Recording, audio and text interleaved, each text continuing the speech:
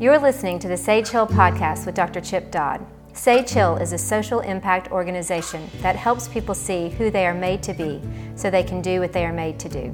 In this podcast, Chip sits down with his longtime friend Stephen James to discuss why our vacations don't achieve what we want them to. They explore the reality that there is no way to get away from our lives, even on vacation. Chip and Stephen talk about the need to show up in your life as yourself so that you can live fully with the ones you love. So Chip, we're coming up on summer vacation. People are starting to plan trips, going to Disney World, they're going to the beach, they're going to the mountains, you know, and people, I'm hearing people say, I just can't wait to get away. I just can't wait to take a break. I can't wait to put my head on the beach. I can't wait to put my face in a book. I can't wait to take some time off. And you know, there's a phrase that you say and you've written about called "There's no such place as a way." Yeah. And man, the first time you said that to me, I was so pissed off. I was so ticked because it was like, I don't like it either. What do you mean? There's got to be a place to get away. You're the one who goes to Disney World all the time. It's like, there's got to be a place to get away. Yeah. So I was wondering, like, why can't I get away? I just want to get away. You answered the problem that just posed, introducing a reality we don't want to hear, and you produced the solution even as you introduced it. I'm that brilliant. You're that brilliant. Tell me how I did it. Well, you said there's no such place as away, and you described people saying, I can't wait to get away, go to the mountains or the beach or the cruise or the Disney World or Disneyland or where else do people go? I don't know. But you said, these people say, I can't wait to get away, I can't wait for a break, and those are two different things. That's what, it's amazing, and we don't know that because we've been trained to believe that there's a place called away. And there isn't. There's no such place as away because wherever I go, there I am. And vacation, I know we use it all the time, but and I know I beat the drum of like, look how sick we are. I get that. But look how sick we are. I mean, even our language is sick. It's twisted with grandiosity because vacation, the most pleasurable, wonderful, fabulous, dreamed about experience in the world, like we wait on it, we anticipate it, and even the name of it is sick because it means vacate. It means get rid of. Go to some place where you're not there.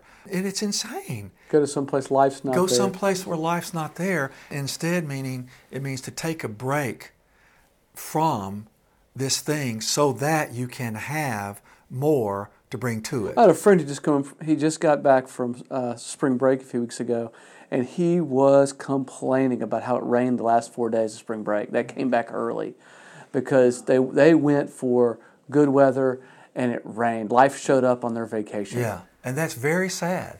And I can see him being really, really angry, whether he's using it as a break or to get away. Yeah. But obviously it's like maybe some getaway, otherwise perhaps he would have stayed. Yeah, I think he would have stayed. There's still stuff to do in the rain. I guess he's pretty mad at God for not providing a place called I think he was mad at his wife, actually, for booking the trip. Okay. He would have booked it somewhere else. Maybe they're the same person. And so if we have to face that wherever I go, there I am. There's no place to go but addiction that symbolizes or is a semblance of away. Mm. And it means away from your own heart, away from attending, away from needing. Away from the presence of God. Away from the presence of God, away from being guided, away from facing and feeling life, instead of a break of replenishment from it. The solution is really easy. You said it's a break. What's the difference between a break and away? Yeah. Well, first we have to face that there's no such place. And yeah, you said I go to Disney World. It's like, you bet I do. I love that place. I like to go there as a reminder of what I'm made like and to rest from the paying attention to my surroundings a lot and concentrating on my assignments that I've given myself to do because I want to, desperately want to. But when I go to Disney World, I look around and I see a place where a dreamer made dreams come to life. And I like to watch it. I like to smell it. I like to see it. I like to watch them keep up with all the painting. For example, they have probably. You go to Disney World to watch people paint. Yeah, yeah. I like, oh, they're building that. Only Chip Dodd. Yeah, Yes. They've scraped that and painted that. Like there's no place where it needs to be painted. I keep looking around for that needs to be painted, but they keep painting it and they keep up with it all the time. And the place is groomed. A lot of times they groom the place at night so that no one sees it happening during the day, because they're presenting a world where they're pretending there's no garbage and there's no leaf out of place or no blade of grass out of place. But the idea of going to a place where I can rest and replenish and restore and re-envision and recreate through recreating, but recreate, because fun, for example, having fun is a great way to do something highly spiritual, because it means to become unconscious of time. And so that we are literally recreating, regenerating how we're made to live life in the moment without having to watch a clock. So by playing, taking a break to play, we really lose ourselves in time, which is like a freedom. Yeah, and you know what, Stephen? The most passionate people are the best players. They have the most fun. Because passion is a grown-up form of play, because it's a willingness to be in pain for something that matters more than pain. And let me make this point here. This is very interesting. Yeah. When a child is born probably, the young birth is probably working harder than that human being will ever work the rest of their lives, and more purely. Because work is a person bringing their hands, their head, and their heart to something. With their whole being. Their whole being.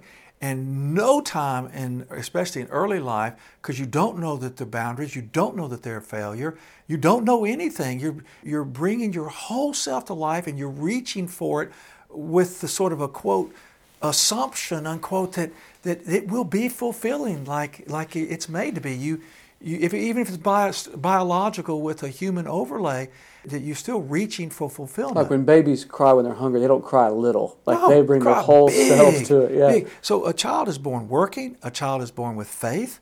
They're sure of what they hope for, and they're certain of what they do not see, that mama will show up even when she's not there. And a child is born with a passion. A child is willing to be in pain for something that matters more than pain, which means they have courage, full-hearted participation. So when you're born, you have courage, you have faith, and you have work. Work is not something you do, it's something you literally have. Now, passionate people are people who are willing to be in pain for something that matters more than pain. In other words, they're expending a lot in their vulnerability. They are dreaming out loud, thinking about what they're dreaming, and taking action about what they're thinking. And so they have a passion, they have a purpose, and a plan. Now, that person really does need to stop.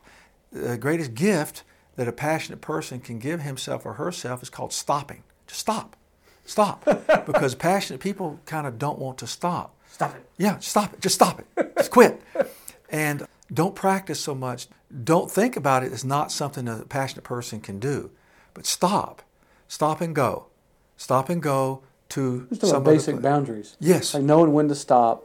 Yes. Take a break, replenish. Yes. And then know when to start again. Marginal diminishing returns, because a passionate person can't stop thinking about that which they're made to think. And so a passionate person is a child. A passionate person is a child and a grown-up still carrying the inborn recognition of a child. The person has courage, the person works, the person has faith, and that person needs to take a break. Because all humans are limited, and all of us expend our energies to the point of being worn out. So I'm aware that you're talking about this bigger idea of Sabbath, really. That the willingness to stop work for a bit of time, let Daily. go daily, to leave room for God to do what God does. Yeah, and think about how Sabbath was divided up. There really was the Sabbath of the daily recognition of God. There was the Sabbath in the week, and there was the giant Sabbath, was there not, of the Jubilee, the whole year. So what I'm saying is that a person who it knows they can't get away, then the option and the reality and the need is stop daily, rekindle, re-envision, reawaken, get away, quote, in other words, stop doing the dream, get away, go somewhere else so you can dream anew. Because it won't go away. One of my favorite times of the day, and I wish I could say I did it 7 days a week, but many days, my family will go for a walk after dinner. Yeah. And dinner with my 4 kids is somewhat chaotic. Yeah. Like, it's not a very nice setting. It's fun and lively and competitive. If 3 boys, it's competitive eating. Yeah. But it's the walk after dinner that is the Sabbath of my day. Yes. It's the restoration. It's a 15, 20 minute like mood changer. Yes. I mean, it is perfect. Yeah. You stop and think and you Talk and right. don't talk. Don't talk. Stop and watch a bird in a tree. Yeah. And you are, on some level, still passionate about what you're doing, but you're resting from the passion. Well, even those 15 minutes, I'll come back with more energy and more interest. Yeah. And more engagement around my family than I would if I had not done the 15 minutes. It's Mary Poppins. What do you mean? Well, I mean, I know it's old, but it's classic, and it will be with us forever. Let's go fly a kite up to the highest heights. And I know I'm terrible, but you cannot hear that. And that was the author of Mary Poppins and Disney's Infusion. That was the conclusion, the unforgettable conclusion of a man who was spending his time with his nose on the grindstone because he knew there wasn't a place called away, and at the same time the children were trying to spend their time getting away, but finally at the end he joined them and they joined him. It was their Sabbath. They sort of walked out of the duty of the bank and took time out to be with each other. It was just gorgeous. And any adult who would watch this even now cannot help but kind of just do what I just did. I was reminded when you talked about being on the street, walking. It was like, let's go fly a kite. Let's stop, rest, replenish, reawaken, reflect, rediscover, reflect. The word restaurant is a place of restoration. The restaurant comes from restore. Restore means to go home. It means to go home and resupply. Go home and stop. Go home where life matters. I mean, warriors fight because of what's behind them, called home. A soldier fights because of what's in front of him, called I want to do whatever I got to do to get away from this. A warrior doesn't want to get away. A warrior wants to do whatever it takes to stay in.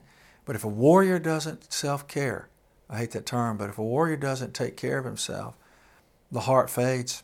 There's all kinds of ways we talk about this. Put on your own oxygen mask first. You can't give what you don't have. Yeah. I mean, we hear these things all the time, but we and really who wants to be with a person who's trying to spend their lives getting away from themselves? I'm sorry life is like it is, because we really are honestly birthed to want to go to where this eternity is, and it's very understandable. I wish there was a place called away, and the truth is there is, but it's not here. It's there. And it's not now, it's some other day. It's with God. Yeah. I mean, where it's no longer God with us, but us with God. This is Stephen James, the Executive Director of Sage Hill Counseling. Thanks for listening to the Sage Hill Podcast with Dr. Chip Dodd. If you're interested in learning more about living from your heart, check out Dr. Dodd's spiritual memoir on the Beatitudes called The Perfect Loss, A Different Kind of Happiness. Also, if you're a therapist, a pastor, or professional that works with people, and you'd like to be better equipped to help people live fully, we invite you to learn more about Sage Hill Training. This in-depth experiential training will help you bring your heart to the work you're called to do. You can find out more by visiting sagehilltraining.com.